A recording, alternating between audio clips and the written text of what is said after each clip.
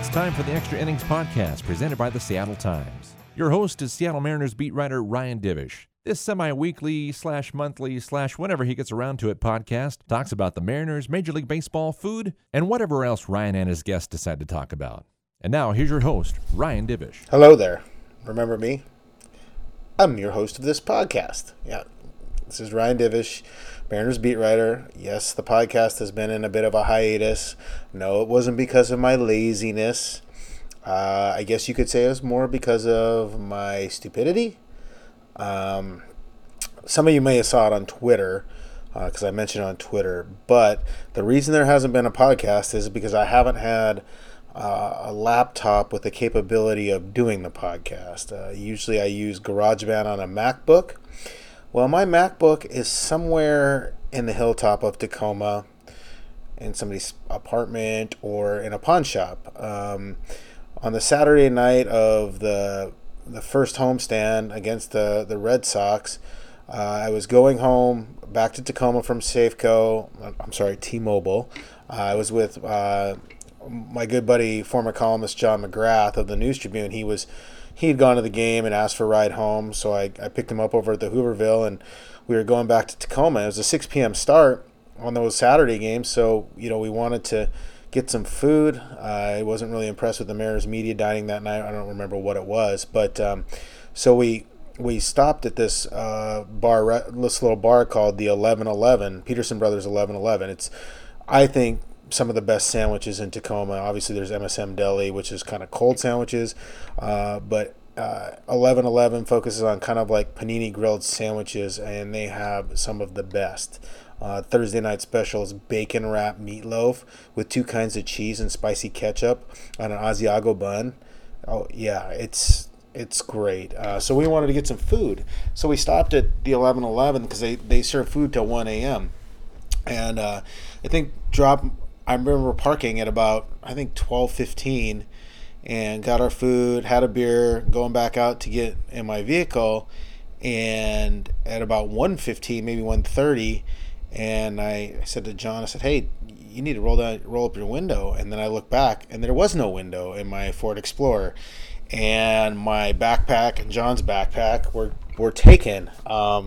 Look, if you live in the Seattle-Tacoma area, you know that break-ins in cars are pretty common. I think this is the 3rd time I've had my vehicle broken into. I know better than to leave my backpack in the vehicle. What I was relying on is I have heavy tint on my windows, so I didn't think anybody would be able to see in there. What I didn't realize is that there was somebody standing in the alley, not just nearby us, and kind of heard us talking about leaving the bags in there, and then they broke in. I think they hit a couple other cars on that night. I mean, we were really parked right in front of these businesses, and they hit them anyways. And, that happens sometimes when you live in a city. And I will go back. I went back to the 1111 the next night and got a sandwich. So I definitely am not going to disparage Tacoma as like some bad place. I love Tacoma, and I would never move from there to Seattle. I like living down there. I like the people and everything about it. It's just one of those decisions you make where you should know better. You should always never leave anything in your vehicle in anywhere. Because it will get taken, and if you value the stuff in there, which I did, you wouldn't make that mistake. But it was just something I thought, being lazy or careless, didn't do it, and basically my whole life got taken. I lost my work laptop, which my bosses weren't exactly pleased with. It was an older MacBook. It was on its last legs, but still, I lost my iPad, and I lost my Oakley sunglasses that were polarized for my vision, or polarized and fit my gigantic fat face. I lost 3 sets of headphones. What else? My planner, an iPod Touch that I use to listen to music. What else? There's one other thing that was pretty significant. I didn't lose the mic for the podcast. That was good. It was actually at my place, so that was important because this is a nice little mic. So I don't know. It was basically everything I used to travel. Oh, so all my chargers, multiple chargers for all my stuff, gone. So everything I used to travel with was taken. So that's been a bit of an ordeal trying to get that all replaced. Assurant Insurance, not my friend right now, trying to deal with them, my renter's insurance, to try and get some of this stuff, like the expenses, recouped. I don't know whether it will or not. But anyways, my advice to you, never leave your backpack anywhere. Always bring it with you. It's just not worth it. You might get lucky a few times, or more often than not, it won't get taken. But that one time that it does get taken, you will not be happy. So now that we have a new laptop, thanks to the times, we are able to do a podcast. I talked with Larry Stone for about an hour. I'm here in Anaheim recording this as we speak. It's Wednesday evening. The Mariners just completed a winless homestand. They got swept by the Astros and the Indians. And while I thought that there would be some regression on this homestand and that they weren't going to maybe put up 8 runs a game like they did in the first 15 games of the season, I didn't think they'd get swept. But if you look at the pitching, you faced, 4 of the 6 games, they faced guys that are really, really good. They faced Justin Verlander and Garrett Cole, and then they faced Trevor Bauer and Carlos Carrasco. So the games like against Wade Miley on the homestand opener, and then yesterday against Shane Bieber, those are the games they really needed to win, and they needed to find a way to win some of the, beat these better pitchers. I think we've seen, as much as we've written about how much better their offensive approach is at the plate, and it is better. It is better. Pitchers that are talented, all-star level pitchers that execute, can beat a good approach because they get ahead, and they take you out of your approach because they get ahead in counts and force you to follow their approach to what they're doing. And we saw that, I think, a lot this homestand. The other thing we've seen, and this isn't new. I mean, I wrote it in the very first game story of the season. I've harped on it a little bit, even when it was all, smiles and homers and home run streaks and 8 runs a game. The Mariners defense is a problem. The Mariners bullpen is a problem, and that hasn't changed. And what happened is when they got into these games against better teams where they weren't scoring a bunch of runs, or they got into games against better teams that could stay with them offensively, the bullpen and the defense became problems, and they reared their heads, and that led to some negative results. I don't know how you fix it.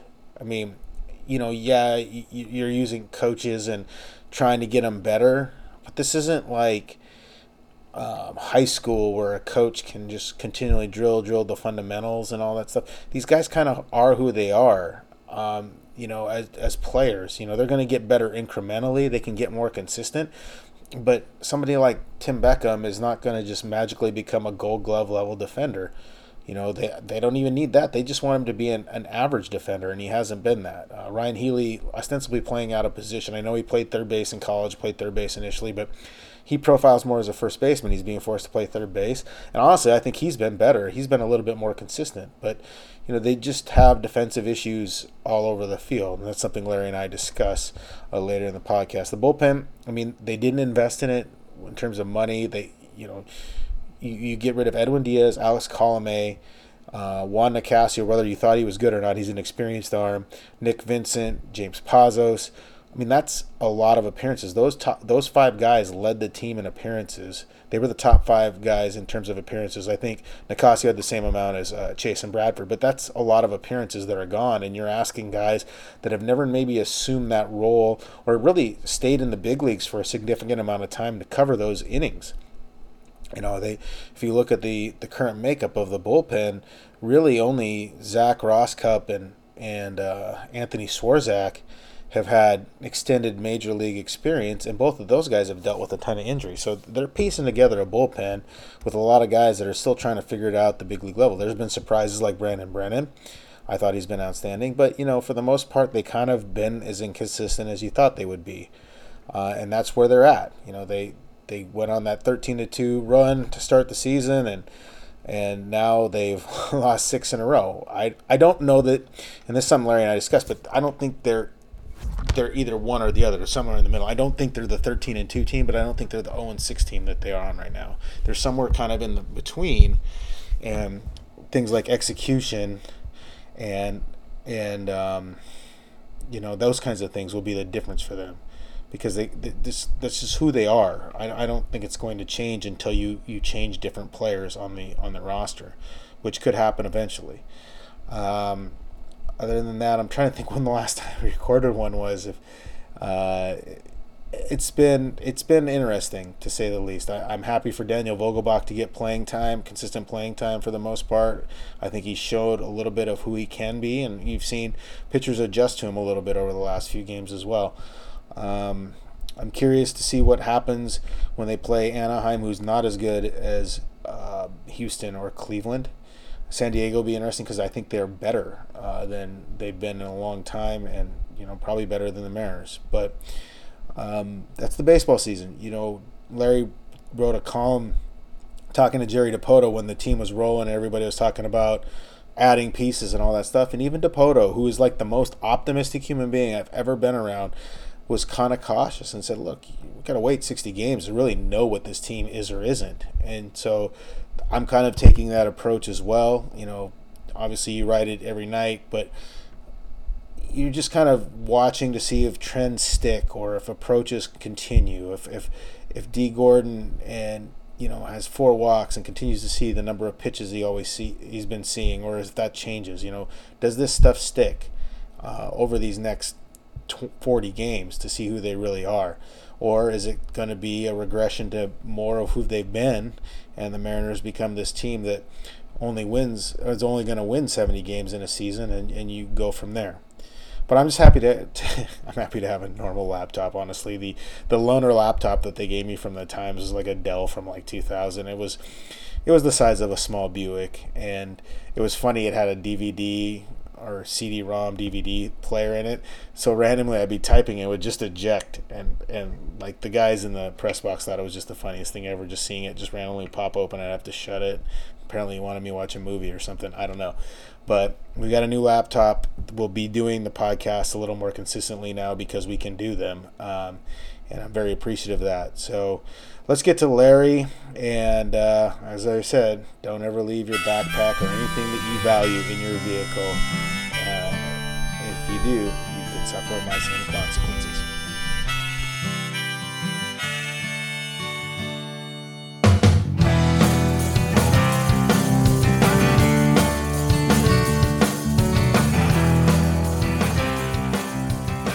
Let's welcome back Larry Stone to the podcast that hasn't been around for a while.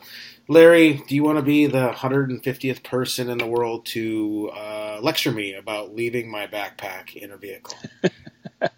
I don't want to cast any stones because I have some things that you could come back at me with. Well, I know. So. I mean, yeah, there was an iced tea incident, but I'm not gonna crush you on that. Yeah, we'll call it even. Yeah, it had those things happen, particularly in Tacoma. So hating on the 253, hating on my second hometown. It was just stupid on my part. I mean, honestly, I feel for you. Oh, like my whole life is in there too, and it's just that's the worst feeling. Like, I get in the vehicle, and I was like. I said to McGrath, I said, did you leave your window down? Did you leave the window down? And I looked back, and then there was no window, and there's glass everywhere. And I was like, many curse words came out at once. And then, not good. Did you finally get a new computer then? That's how we're doing this podcast. Okay. We wouldn't have been able to do it with the 1994 Dell that they had me using before. So The unfortunate part is that we never got to do a podcast when they were the hottest team in baseball and talk about how great they were and how they were going to win the pennant and all that. By the time we're doing a podcast, they've gone from 13-2 to 13-8, and the whole tenor of this thing has changed. Yeah, I think that's better that way, don't you think? I mean, yeah. We didn't want to come out smoking gumdrops and rainbows and telling everybody how great they were, and then look like idiots a week later. Now we just get to do nothing and not look like idiots. We'll look like idiots in our own normal way. Well, I'm looking at the standing here. They still have the third best record in the American League and the second best run differential. But just think if they had just split this series, they'd be 16-5. I know. This homestand, just a split. But as it is now, now you have to wonder if the wheels are falling off, whether those 15 games were a total mirage, just where do they go from here? It's really going to be fascinating because this season has been such contrast, and you can't take away 13-2 and one of the best starts they've ever had, and well, the best start they've ever had, and in some ways one of the best starts in history. So, I mean, that was just truly amazing. And now reality has most definitely hit on this homestand that just ended. Yeah, reality sucks sometimes. You know that. It does. You can attest to that with your computer. Yeah. And sports. I don't know if that's really reality. No. The whole thing is just a fantasy anyway. But well, I mean, so you know, Larry and I obviously we have Messenger and everything else. We were talking throughout this and saw him at the park and everything. I mean, the 13-2 start was crazy, and when you watched how they were working pitchers, and granted, we saw what good pitchers, a good high quality major league pitcher can neutralize even the best approach at the plate, because you see it in the playoffs all the time. You know, the good pitchers can neutralize. The Red Sox are famous for having the approach that the Mariners are trying to instill. But, you know, you have a good pitcher, it can neutralize that. But for the first 15 games, I mean, they were just wearing out guys and playing 4-hour games and everybody was hitting and taking walks.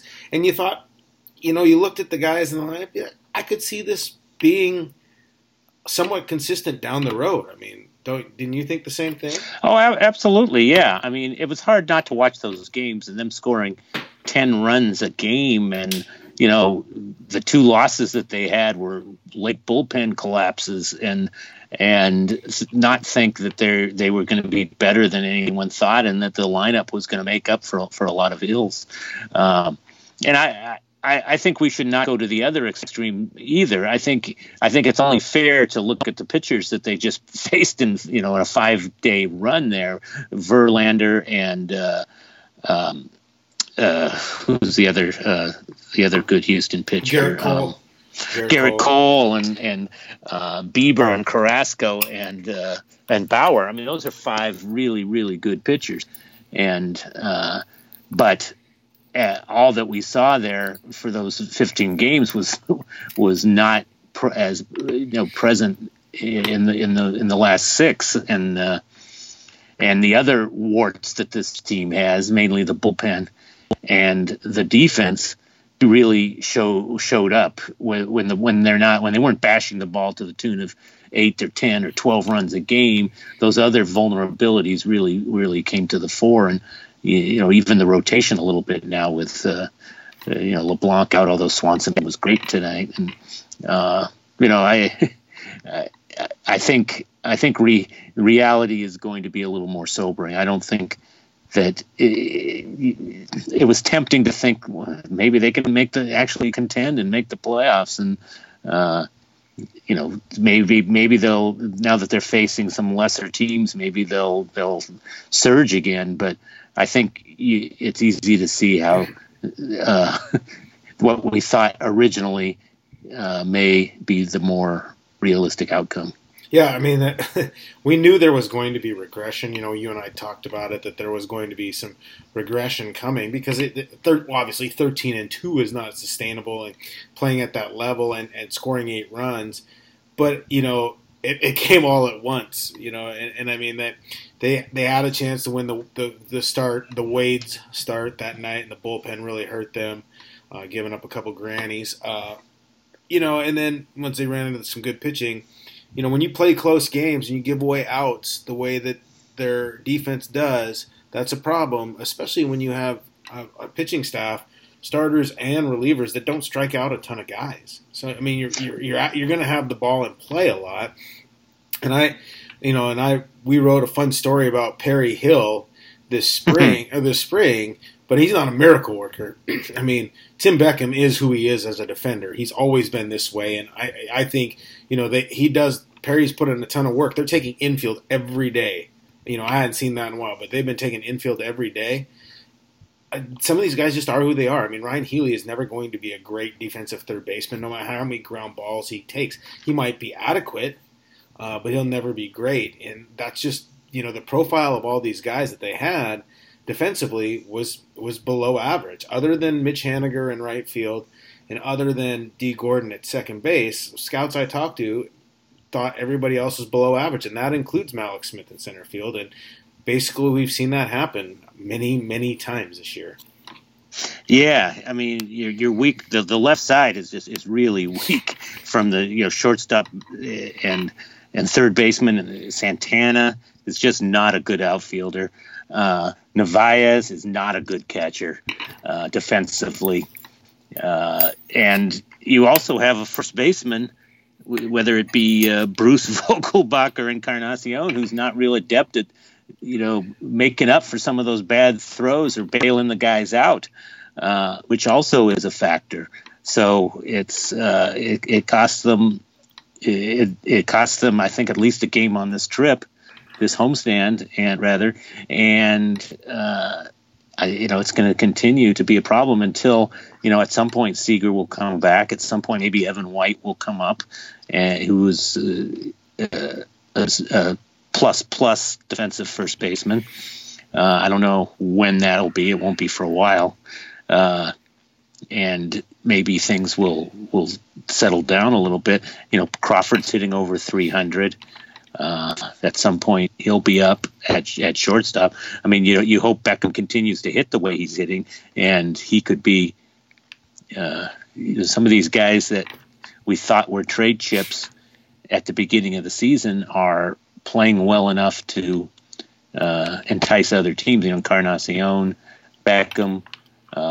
Jay Bruce is not, his average is 164, but he's hitting for a lot of power, and I think he'll bring the average up. So, you could see the potential for some deals. I mean, when they were 13-2, I called up Dipoto, or actually when they were 12-2, and I asked him about the question everybody was asking is like, are you going to start going out and getting guys and making the team better and going for it? And he said, he put the brakes on it a little bit and said it's too early to even think about that, and he was right. Although I do think it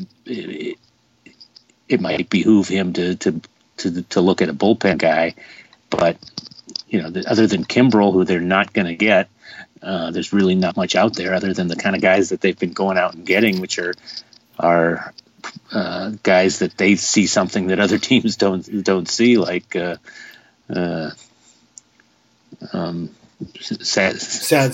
Connor Sadzik, and Aranese and the guys like that. Yeah. So. You're not going to get a miracle worker there. The bullpen is what it is, and they're going to have to just kind of live with it. Yeah, I mean, they knew they weren't going to invest any money in the bullpen this year, and you knew that that's what was going to be the case when you saw it. I mean, there was moments of success. Sadzik had that couple nice outings, and then he kind of reverted back to who he'd been before. Maybe he's still working on it. He's a work in progress, but yeah, it was funny. Like we wrote, our whole special section was on the step back and how it could be difficult to watch this year and everything. And then they whip off 13-2, and I got people going, what the hell are you guys talking about? You don't know. Jerry doesn't know what he's doing, but he kind of said wait. And I think, what did he say? 60 games is where he had it in the game. Yeah, right. We still got a ways to go to 60 games, although it's felt like it as long as these games have been at times. Yeah, at some point this year, we're going to look back on those first 15 games and just shake our head and wonder how the heck that happened.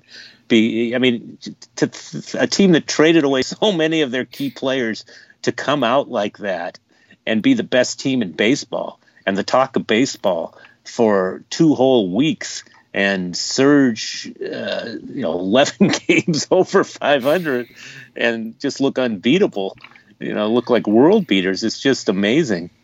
And you knew there wasn't going to last, but you started to wonder that, like I said, that maybe they could be pretty good this year. It was hard not to think that, and now we're seeing a more realistic view of the challenges that are facing them. And this year may well turn out to be exactly what we thought it was, and that first 2 weeks will be looked at as just unexplainable aberration.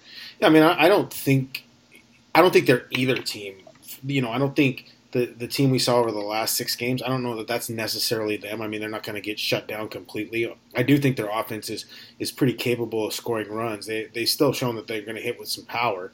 But I also don't think they were this juggernaut that we saw for the first 15 games. You know, there's somewhere in the middle.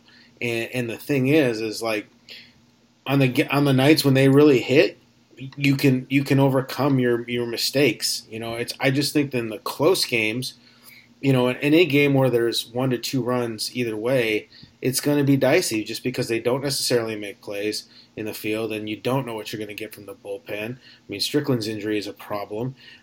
You know, they're piecing it together, and you know, relievers are fickle products. You don't know what it's going to be. I mean, that's what made the Diaz thing so amazing last year, is that he never really had a hiccup. He was good the entire year. You don't see that happening very often. Even look at Kimbrel, for all that they've talked about.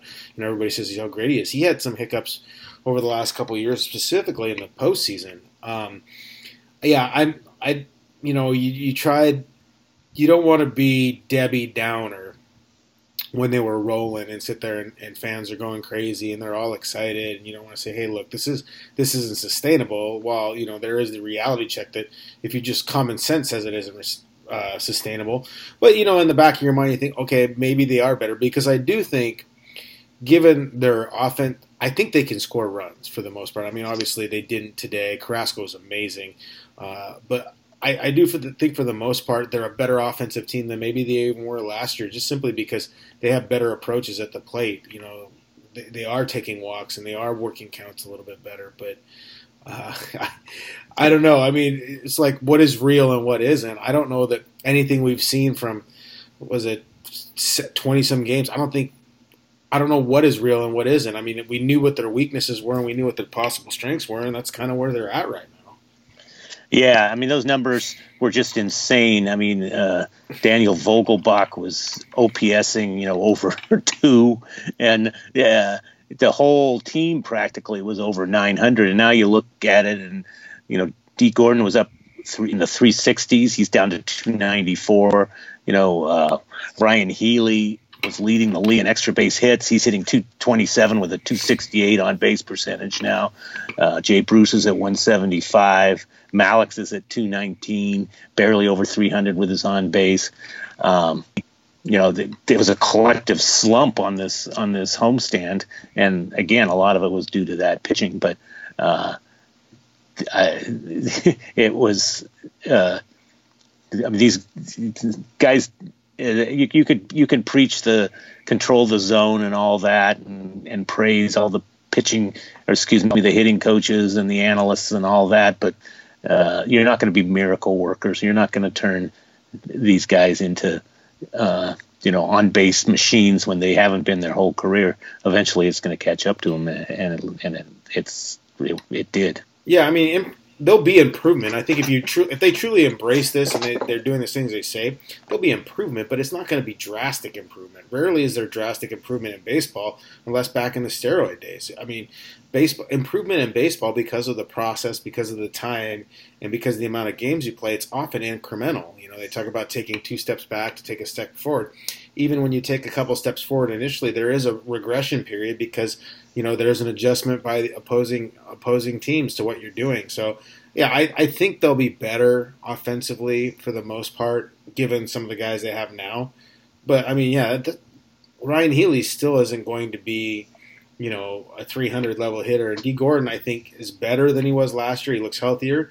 But, you know, there are going to be periods. And when you face good pitching, that's a problem. I think just, you know, we've written so much about that step back and why they are doing it, and the big reason was they want to be able to compete with the Astros, and they look at the Astros and know that they can't beat them. I mean, the Mariners were the hottest team in baseball, and the Astros came in, and they were playing well at the time. You know, they didn't start off well, but I mean, that looked like 2 different levels of teams when you were watching them play. I mean, when, you know, the Mariners worked over Wade Miley pretty good and got to the bullpen, and all of a sudden Brad Peacock comes out of the bullpen and just starts throwing strikes and striking guys out. It's just a different kind of team than what the Mariners are. You know, there's no comparison in that way. Yeah, no, absolutely. And that was the game they had to have, the Wade Miley game. Oh, yeah. Because you knew who you had coming behind them, Verlander and Cole. So, and that game was there for the taking, and they didn't take it. They made a lot of mistakes, and a lot of the flaws came out. And I mean, I think Service wouldn't say it, but I think he was eager to play them and show the world that the balance of power has changed a little bit, and it showed that it didn't. And that is sobering. And you're right, that is a whole different level of team there. That the Mariners are striving to get to that level. And the Astros now have won 10 in a row. They were down. Last I checked, they were down 2-1 in the ninth to the A's, but even if they lose, it's a 10-game winning streak, and they've taken over. Yesterday, the Mariners quietly moved out of first place for the first time all season, and that's going to continue today, whether the Astros win or lose. I mean, the funny thing is, if you had said before the season that the Mariners were going to start out 13-8, we would have all said, no way they're going to be that good. They're not going to be 5 games over 500 after 21 games. And now there's a really bad, it doesn't have the good feeling attached to it that you would think because of the way they got to 13-8. But, overall, that's far better than anyone expected them to be. And you look at they still lead the majors in runs by a wide portion, even with a series of games here where they barely scored, which shows you how dominant they were during that first stretch. Yeah, I mean, it may even out a little bit. The Angels don't have the starting pitching that they faced, the last few days, so that could help them. San Diego's got some better starting pitching. That'll be an interesting series. Or was it 20 games in now? Is that 20? 21. 21 games, yeah. What has been your biggest surprise, like player-wise, that could be sustainable going forward? Well, I think Vogelbach, even though he cooled off, that was one of my big questions going into the season is how will they find playing time for him? And if he got some consistent playing time, would he show what Dipoto has always believed about him, but he's never really shown it other than at the minor league level in some flashes. And then he was just insane there for about a 5-game stretch, and he's hitting 340, 440, 878, and he's hitting the ball hard. I mean, the other night.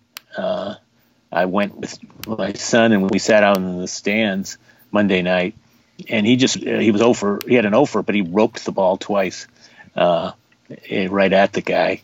He's putting good at bats. He's showing the batting eye that the Mariners have always touted. He doesn't have a defensive position. I think he's a DH, but if you have a DH who can be highly productive, that's a huge asset to a team. And it's still interesting. You still have Service still has the challenge of Encarnacion, Bruce, and Vogelbach with only 2 spots for them, unless you put Bruce in the outfield and sit Mallex, which they do occasionally. So they do have one good bat on the bench almost every night, which is a rarity for them in recent years. But it's going to be interesting to see how they juggle that. But yeah, I mean, Mallex and to a lesser extent, well, I guess on the pitching side, Brandon Brennan. Yeah, I mean, he's a Rule 5 guy who's been their most effective pitcher, a relief pitcher. I mean, you can make a case for him at some point being their closer. He's only allowed one run all year in 9 appearances, and his stuff is really, really good. I saw somebody compare it. I saw a story comparing him to Max Scherzer. I don't know if you saw that. I mean, that's getting ahead of yourself, but that you got to give Dipoto credit for unearthing this guy in the Rule 5 draft. Dipoto or whatever scout it was who recommended him, but he looks like a real find. Yeah, I think for me, Domingo Santana, just I like his approach with runners on base. He doesn't try and he's not trying to hit bombs. He just kind of he has a ton of those kind of hard singles to center and to right field, runners on base. He's obviously this isn't going to last. I mean, he's got a 341, 413, 537 slash line. I mean, that's not going to last. And he's also, I don't know if he's still on pace for 200 RBIs. I know you're the pace guy, but I just the things he's done at the plate in terms of how he approaches at bat. Sure, he's going to strike out. He has 22 strikeouts, which doesn't even lead the team. Mitch Haniger leads the team with 26. But he's got 10 walks, and I just like the way he kind of goes about it, batting there in that spot, especially with runners in scoring position. He just has a knack for getting guys in. And I think, playing every day, I think he's cleaned up some stuff. He talked about a little bit, his approach. And I think he's been pretty good. The Beckham one I'm curious about. He had that hot little stretch for 50 games with the Orioles in 2017 after the Rays just basically gave up on him and said, we're done with him. It takes a long time to give up on a guy that's 1-1 in the draft. But he's got a 318, 392, 600 slash line, or 600 slugging. 998 OPS, obviously that's going to stay. He has a pretty good approach for the most part. He hits the ball hard. I don't know what position he is, but that's a curious thing. He is. He talked a little bit about some of the information that had been presented to him and how they're doing the scouting reports, and he thinks he has a better understanding of what pitches he hits well. Maybe this is going to help him a little bit.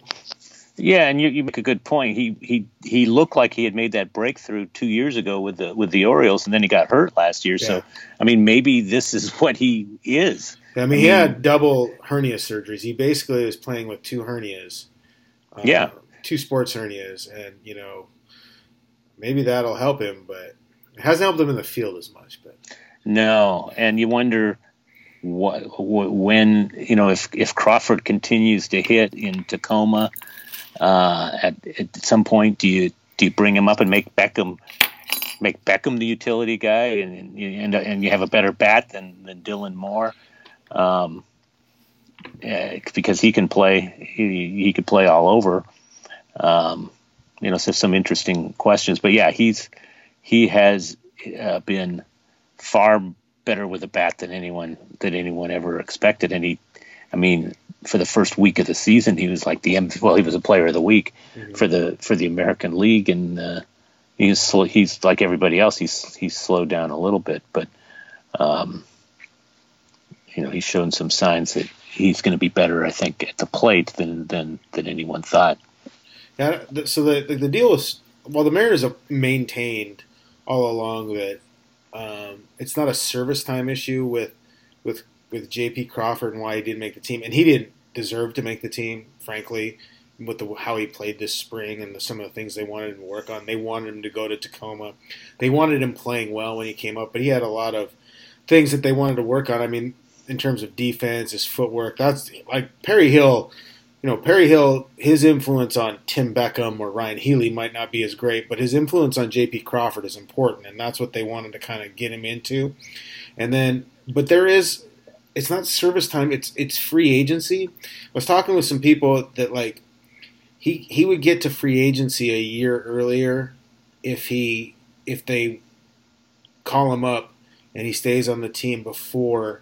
I think it's like end of May, like May 27th or something, or May 17th. Mm-hmm. But if you call him up after that, then you get an extra year of control or arbitration before he gets to free agency. Now that may not really matter in the end.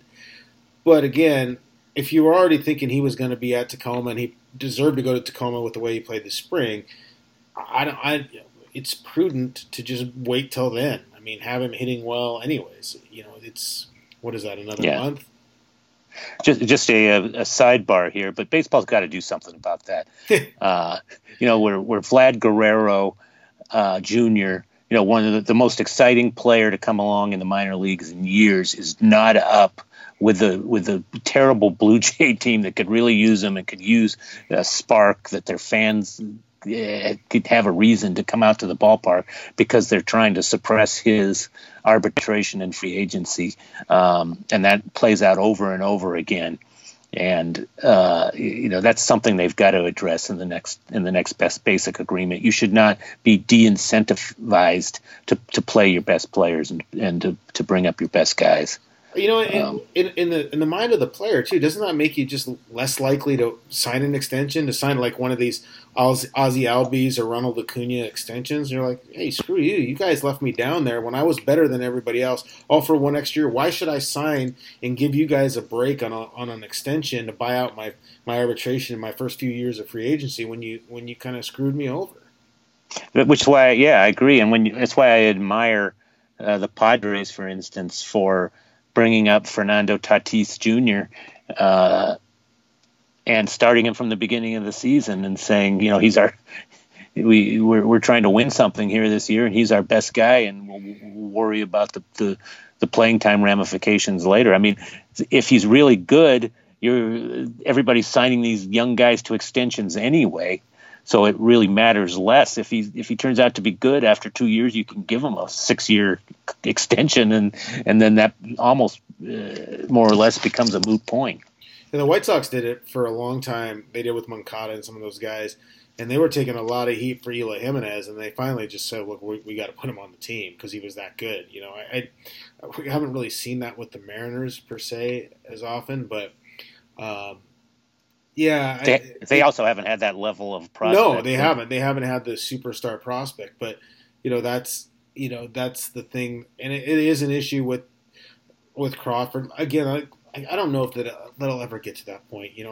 That's assuming J.P. Crawford plays at a level that he was once expected to, but hasn't shown in the last few years.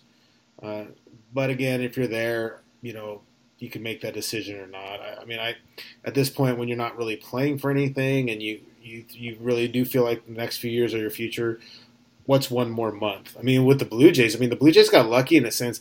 It's not lucky, but Vlad Jr. got hurt towards the end of spring training, so then they use that as an excuse not to have to worry about carrying him. But, he's ready to go now. Did you see that one he hit under the road the other day? Yeah. Out of the stadium. He is a phenomenon. He's fun to watch. I'd like to see him lose about 20 pounds. I like that. He's like my body brother there. Me and Vlad. And the guy with the Twins also. Well, that's my. He's my guy. Williams Estudio. Yeah, he does nothing but hit. He's got like a career 350 average. He's incredible. The other guy, I was just perusing the Tacoma stats the other day, and Shed Long, this was as of like 2 days ago, was hitting 360. And he's a guy, we all had man crushes on in spring training. He's got all kinds of tools, hit tools, and where do you find a spot for him if he keeps hitting like that?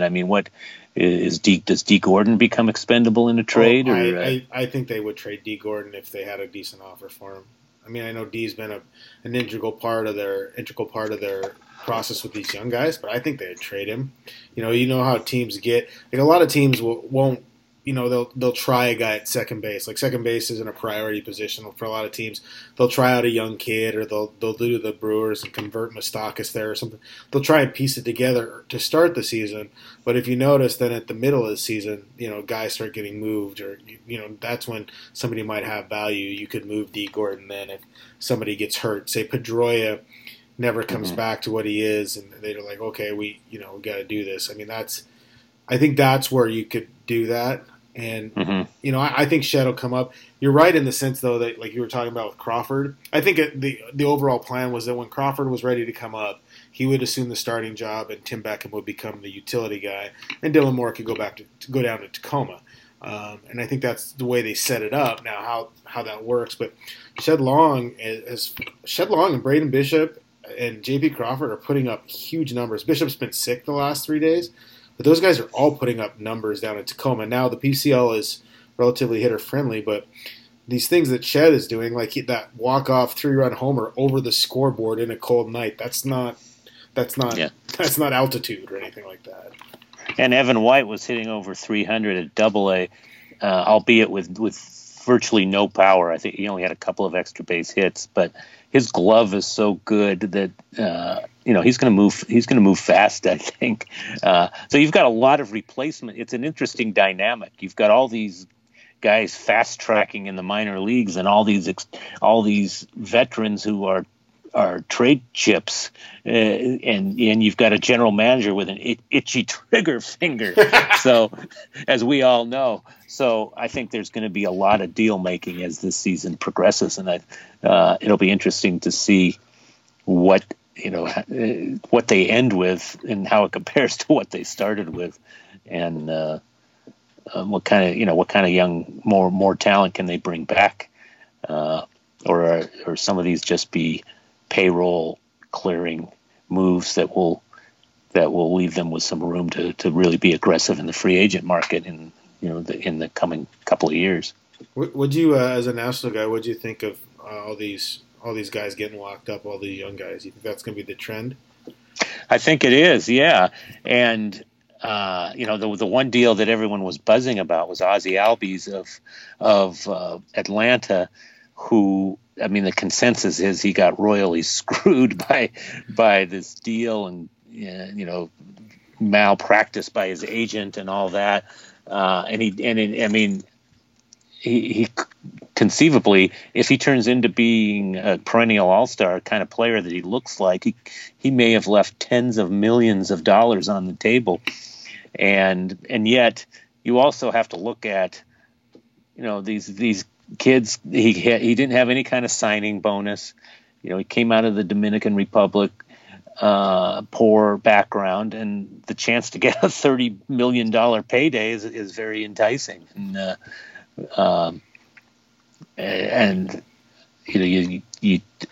It's a calculated risk on both sides.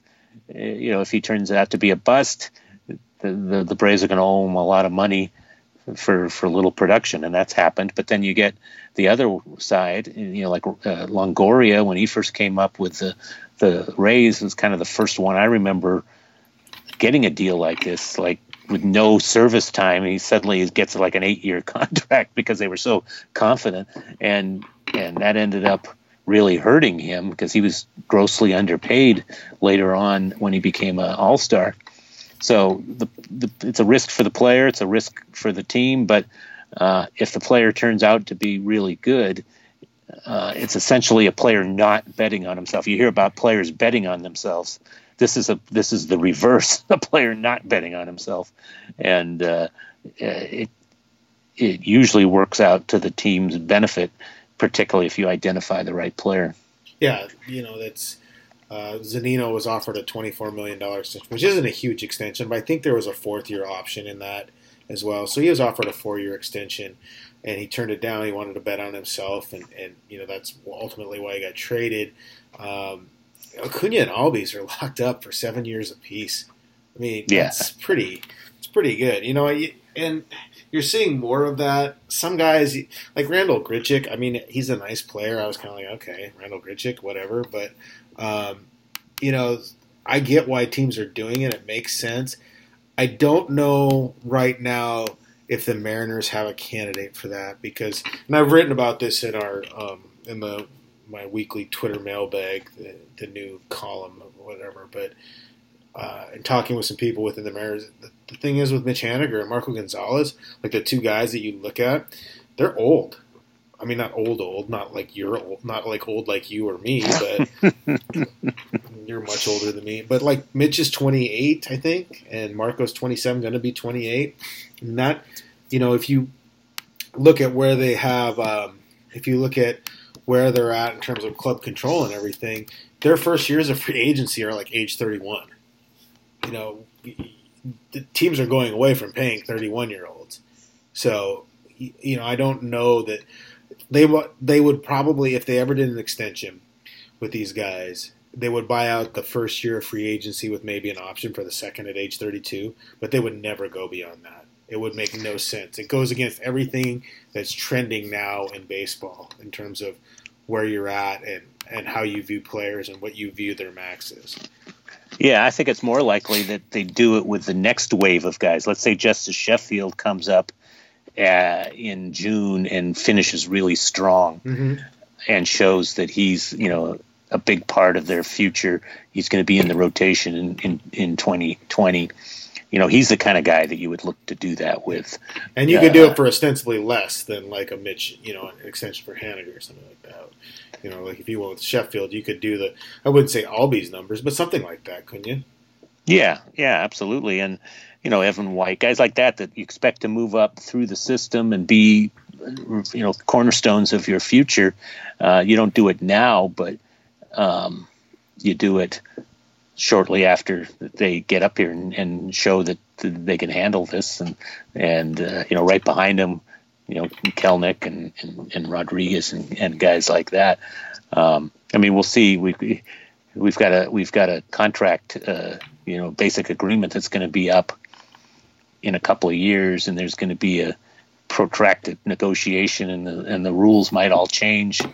That it might alter the team's thinking on this, but right now, there was a surge there of 6 or 7 of these long-term deals with young, rising stars that definitely looked like it was a trend, and everyone started wondering who was going to be next. And you're right, Haniger doesn't fit that classic mold, and neither does Mitch.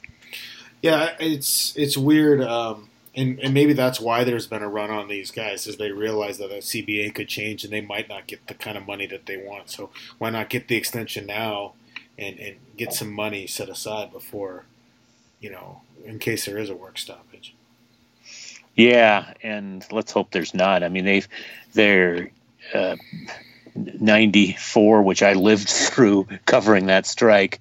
It's been 25 years now of labor peace, which was almost thought to be impossible in baseball. There was a work stoppage virtually every time the CBA came due, and then they realized, that almost killed baseball.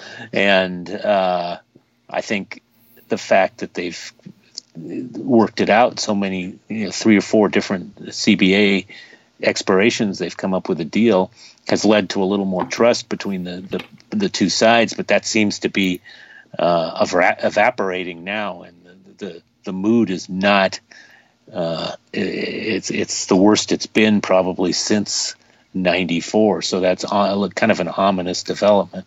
It was a good sign that they got together and made came to some agreement on these issues, that they're going to start on time, the pace of game and those kind of things, that that was a sign that they could still work together, and hopefully both, whenever there's a work stoppage, it's almost instantly detrimental to everybody.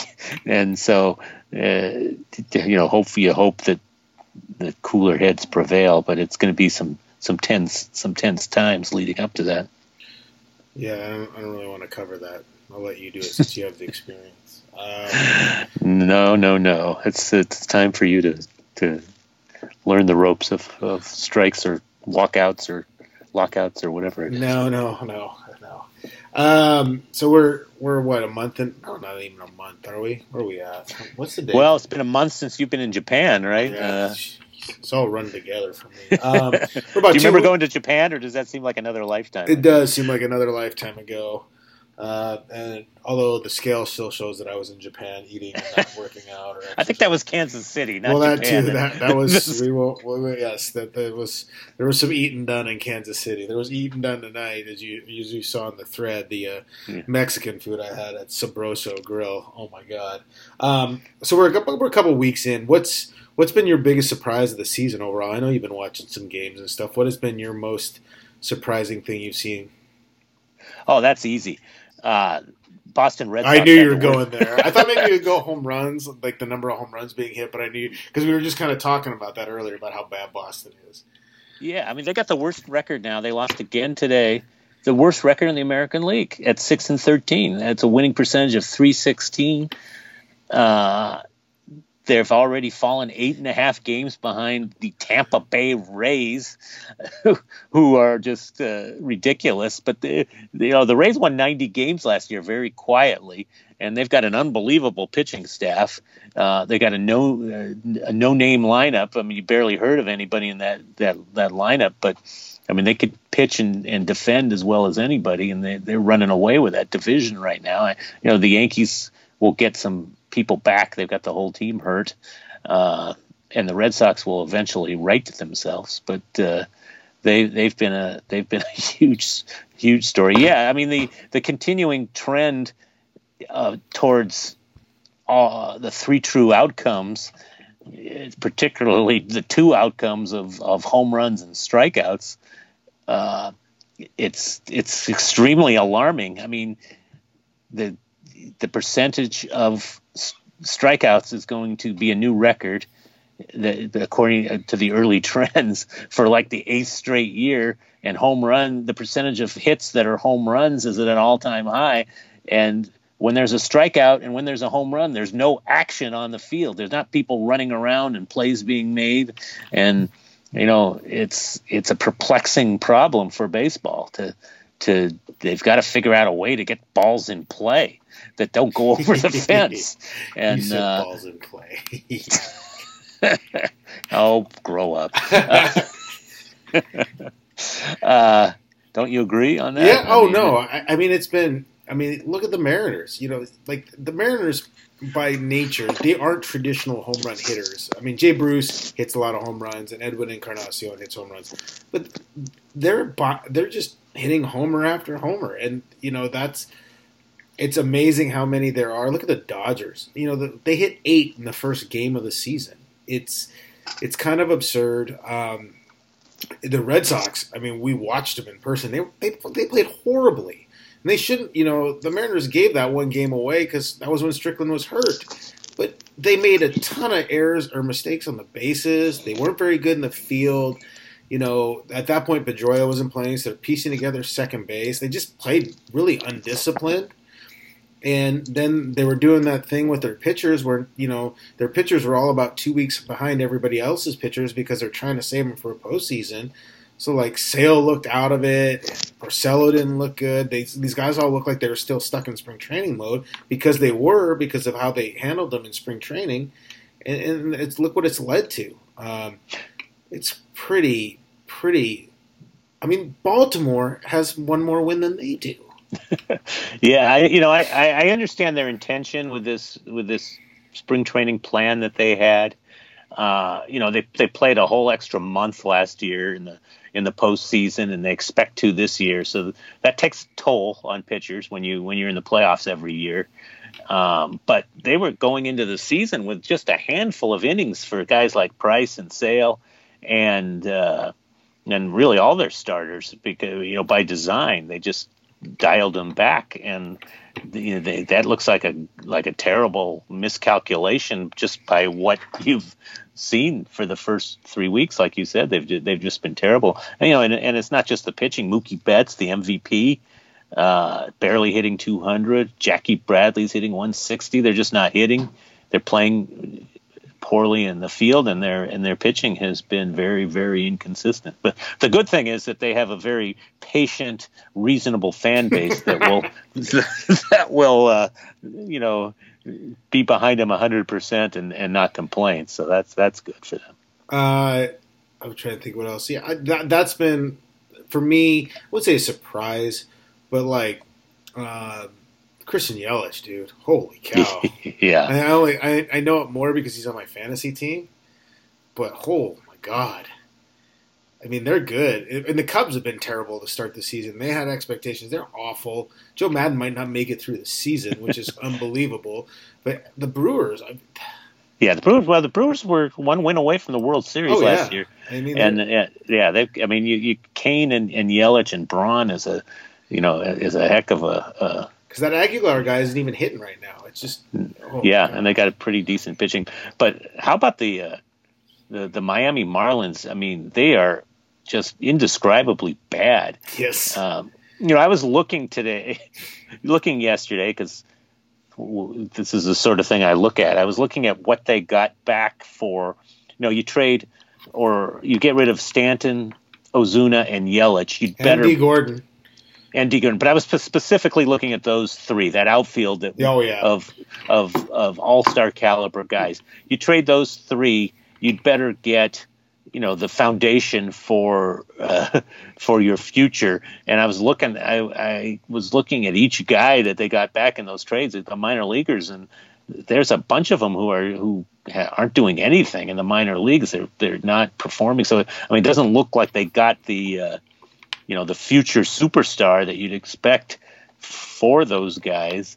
And you throw in the other guys they traded, which is D. Gordon and a couple of other guys, and yet they don't seem to have the next generation there. They're drawing 6,000 a night. Tampa as well, with the best record in baseball right now at 14-4, they're drawing 12,000 a night. You just have to wonder about baseball in Florida and will it ever really make it. I know the Rays need a new ballpark, and it's a terrible atmosphere in that dome there and all that, and it's not in the right place. They'll tell you it shouldn't be in St. Pete and all that stuff. But the Marlins got their new stadium, and their attendance is horrendous, and you can hardly blame those people because they traded away the core of if they'd gone the other way when Derek Jeter took over and said, okay, we've got so many all-stars here, we're really close, let's open the wallet and go for it. He would have gotten a lot of goodwill, and they might have, with the new stadium and all, they might have made it work. But, they tried that before once and won the World Series. They tried it again, and it was a dismal failure, the Ozzie Guillen years. But what they've got going now is just horrendous. Yeah, I don't hate the Rays Stadium because you're always going to play, and it's easy. Yeah, there's something to be said for that. It's easy to work in, and it's not very loud other than the cowbells, so you can work post game. It's kind of nice. They have actually pretty good food. I don't hate the Tampa trip. I like St. Pete, but I get Florida's got a lot of stuff going on there. There's a lot of weird people in Florida. It's just not a priority. Baseball's not a priority there, and most of the people are transplants, so they're not not everybody's Dick Vitale and jumping on the Rays bandwagon. I do think if they keep winning, that'll get better, but I don't know that it'll ever stick there. The team would look great in Montreal, probably. Yeah, they've been in a World Series. That didn't help. They've been in the playoffs a surprising amount of time. The Madden years. They've been a pretty good ball club with limited resources for a while there. I wonder if having spring training there for all these years and you get a chance to see Major League Baseball for 6 weeks all over the state. I wonder if that's a factor in the poor attendance. It's possible. With Miami, they really tried to tap into the Latin community, and that didn't even work. I don't know. It's and then the Jeter thing. You might as well just hire A-Rod too, for God's sakes. God, have you ever seen a reputation, a flawless, pristine reputation, be damaged as much as Derek Jeter's has since he went into management and ownership and all that? It's been an unmitigated disaster. I don't see any signs of it getting better anytime soon. We'll hear all about his greatness next year when he's Hall of Fame eligible, though, Larry. Oh, God. Will he be unanimous? Will he match his Mariano? Of course. If there was a person that didn't vote for him, the New York BBWA would have them excommunicated to Mars. Well, it is possible to not vote for someone and no one to know, as we found out with the 3 people still unknown who didn't vote for Ken Griffey Jr., because you are not required to reveal your vote. Most of us, you and me and most of our peers, choose to make our vote public. But even though the BBWAA actually voted to require ballots to be public, it was the Hall of Fame who overruled us and said no, they didn't want that. And so, you could have some safe. You could safely not vote for Jeter and live to tell about it, or live to not tell about it. But I suspect that he will not be unanimous, because people have badmouthed his defense all these years. But even with that, I mean, he had 3,300 hits and all those titles, and you have to. He's a Hall of Famer, no brainer. I would not vote for him, and then what would happen is I get drunk at Foley's and stand up on the bar and yell, "I didn't vote for him. Anybody going to do something about it?" That would be something. Yeah, no. Yeah, what's the name of the guy who runs Foley's? Sean Clancy. Sean will get out his video camera and put it on Twitter, and you'd be a marked man. They think they take my baseball out of there with my name misspelled on the thing too. On the steps down to the restroom. Yes. Fitting place for my baseball. You have a baseball there. I don't. So next time you go there, you'll have to sign one. I will say one of my favorite things has been watching. Mostly, I do it to mock our good friend Kevin Shockey, but I find the Phillies fascinating because of Bryce, and like. I'm waiting for the shoe to drop where it gets bad, or they booed Segura in the first game, which is amazing to me because he struck out with the bases loaded and then something else. But I find the Phillies pretty fascinating. I love watching them for whatever reason. And the drama, just because it's drama. I mean, that NL East could be kind of interesting. The Nationals, how do you not just sign Craig Kimbrell? Why didn't they just sign Craig Kimbrell in the offseason? I know they don't want to flirt with the luxury tax, but their bullpen is so bad. It is so very bad. Max Scherzer has no decisions this year. And I mean, I know the pitcher wins or anything, but they don't even win the games he pitches anymore. It's ridiculous. Yeah. Well, there's about 5 teams that should sign Kimbrell. I mean, including the Atlanta Braves, who lost Vizcaíno for the season. The Red Sox could use him back. And they wouldn't have to give up a draft pick. Yeah, exactly. I mean, I think he's going to sign pretty soon, and Keuchel has got to sign pretty soon, you'd think. But the longer it goes, the longer it's going to take him to get back, and the less value you're going to get for him, and the greater the chance that they're not going to have a good year because they're going to be rusty, or the ill effects of not really having a spring training and all that.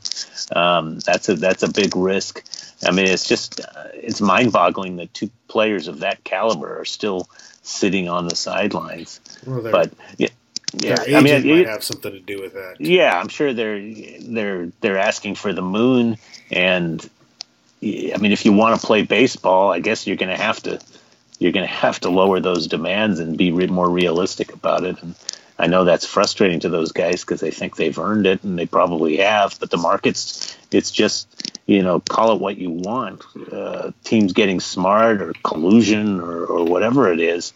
The whole outlook and game for free agents has just made a dramatic turn, and guys in their early 30s, like those guys, are just not going to get the contracts that they did just 5 years ago, or even less.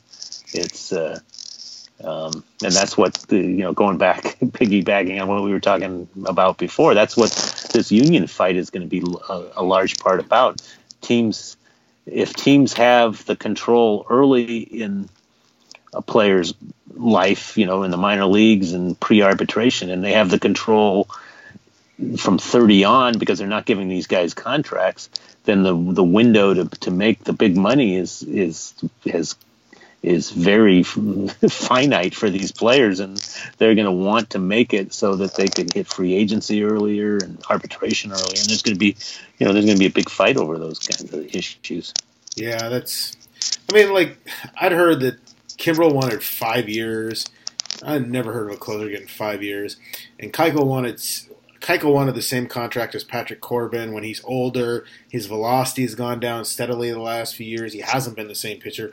Reportedly, he kind of turned down basically a decent, almost like $100 million extension with the Astros a year ago because he thought he'd get more on the market. I mean, that's bad advice, and Boras still makes a lot of money for his clients, but got to know the market a little bit. I do think Kimbrel can get back and be ready faster. Like there's more roadblocks for Dallas Keuchel to have success than there is for Kimbrel, just because relievers get ready quicker. Keuchel's a pitch to feel guy, and he hasn't pitched in games. I don't care how many simulated games you're throwing in and bullpens. Like you don't have a spring training. You don't do all that competitive stuff. It's just hard to ramp it up and step in. Kimbrel will be better. And teams don't want to give up that draft pick. I mean, the Mariners had to give up, if they were to sign either one of those guys, they have to give up the 77th pick in the draft. And when you're a team that's trying to rebuild your farm system and continue to add younger talent, giving up draft picks that high in the draft is not exactly a wise decision.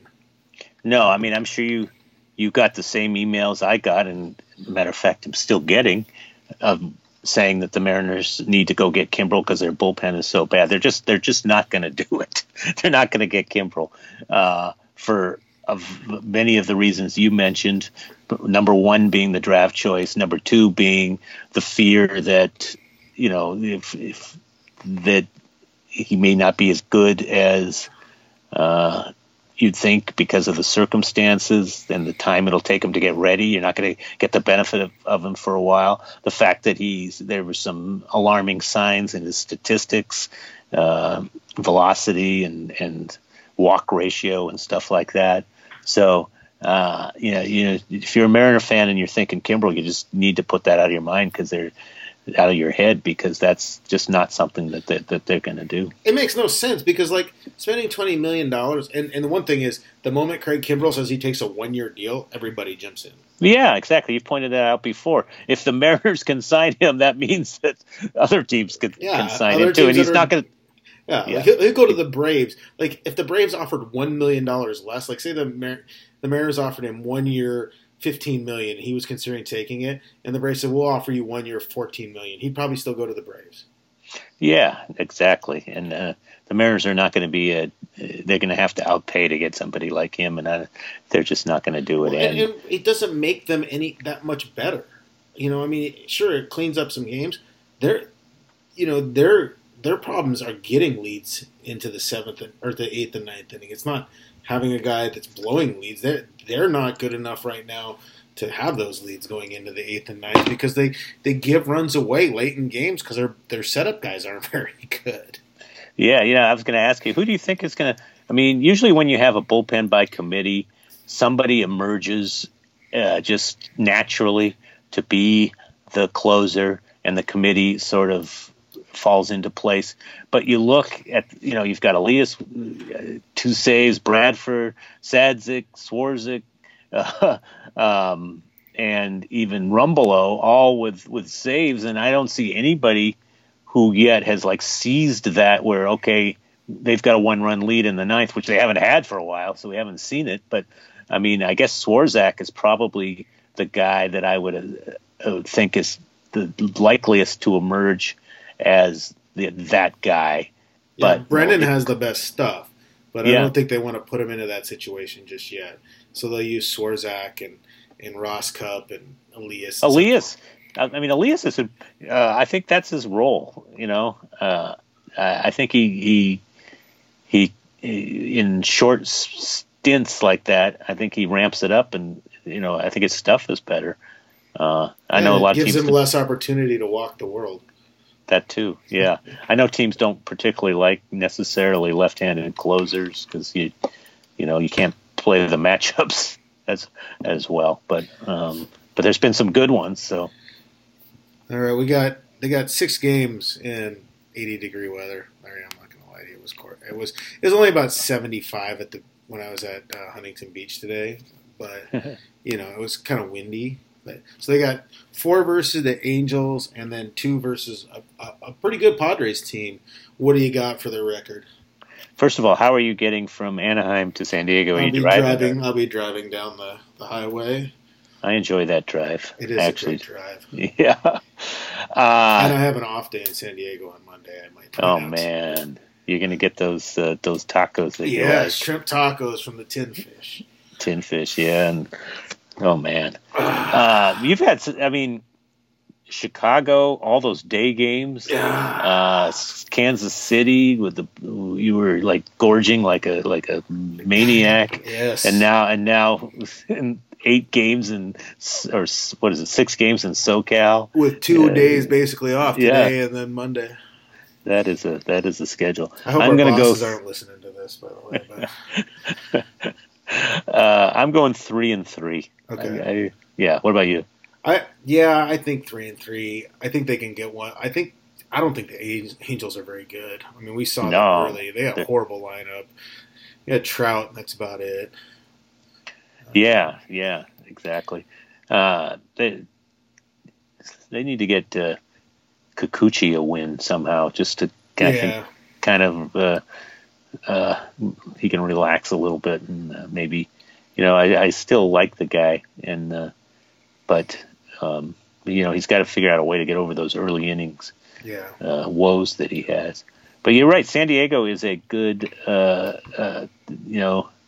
they're an instructive team for the Mariners, because they kind of did what the Mariners are doing, which is turned over their roster and made a lot of veteran for prospect type trades, and ended up with the best farm system by most accounts in baseball, and then went out and got aggressive to get Manny Machado, and now they're winning. They're in first place. So, I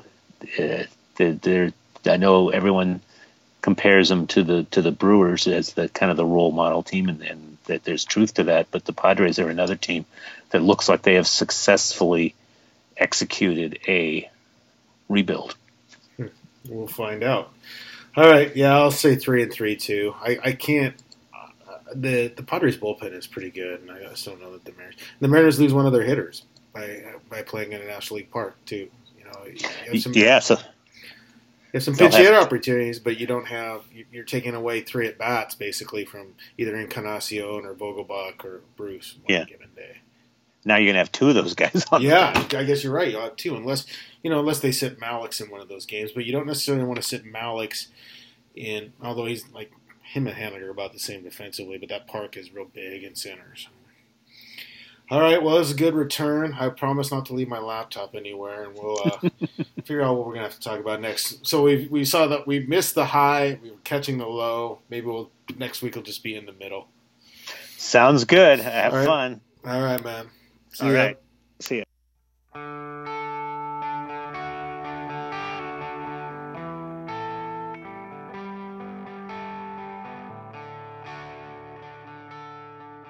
This has been the Extra Innings Podcast, presented by the Seattle Times, with your host, Ryan Divish. Thanks to the Midnight Salvage Company for providing the beds and bumper music for the podcast.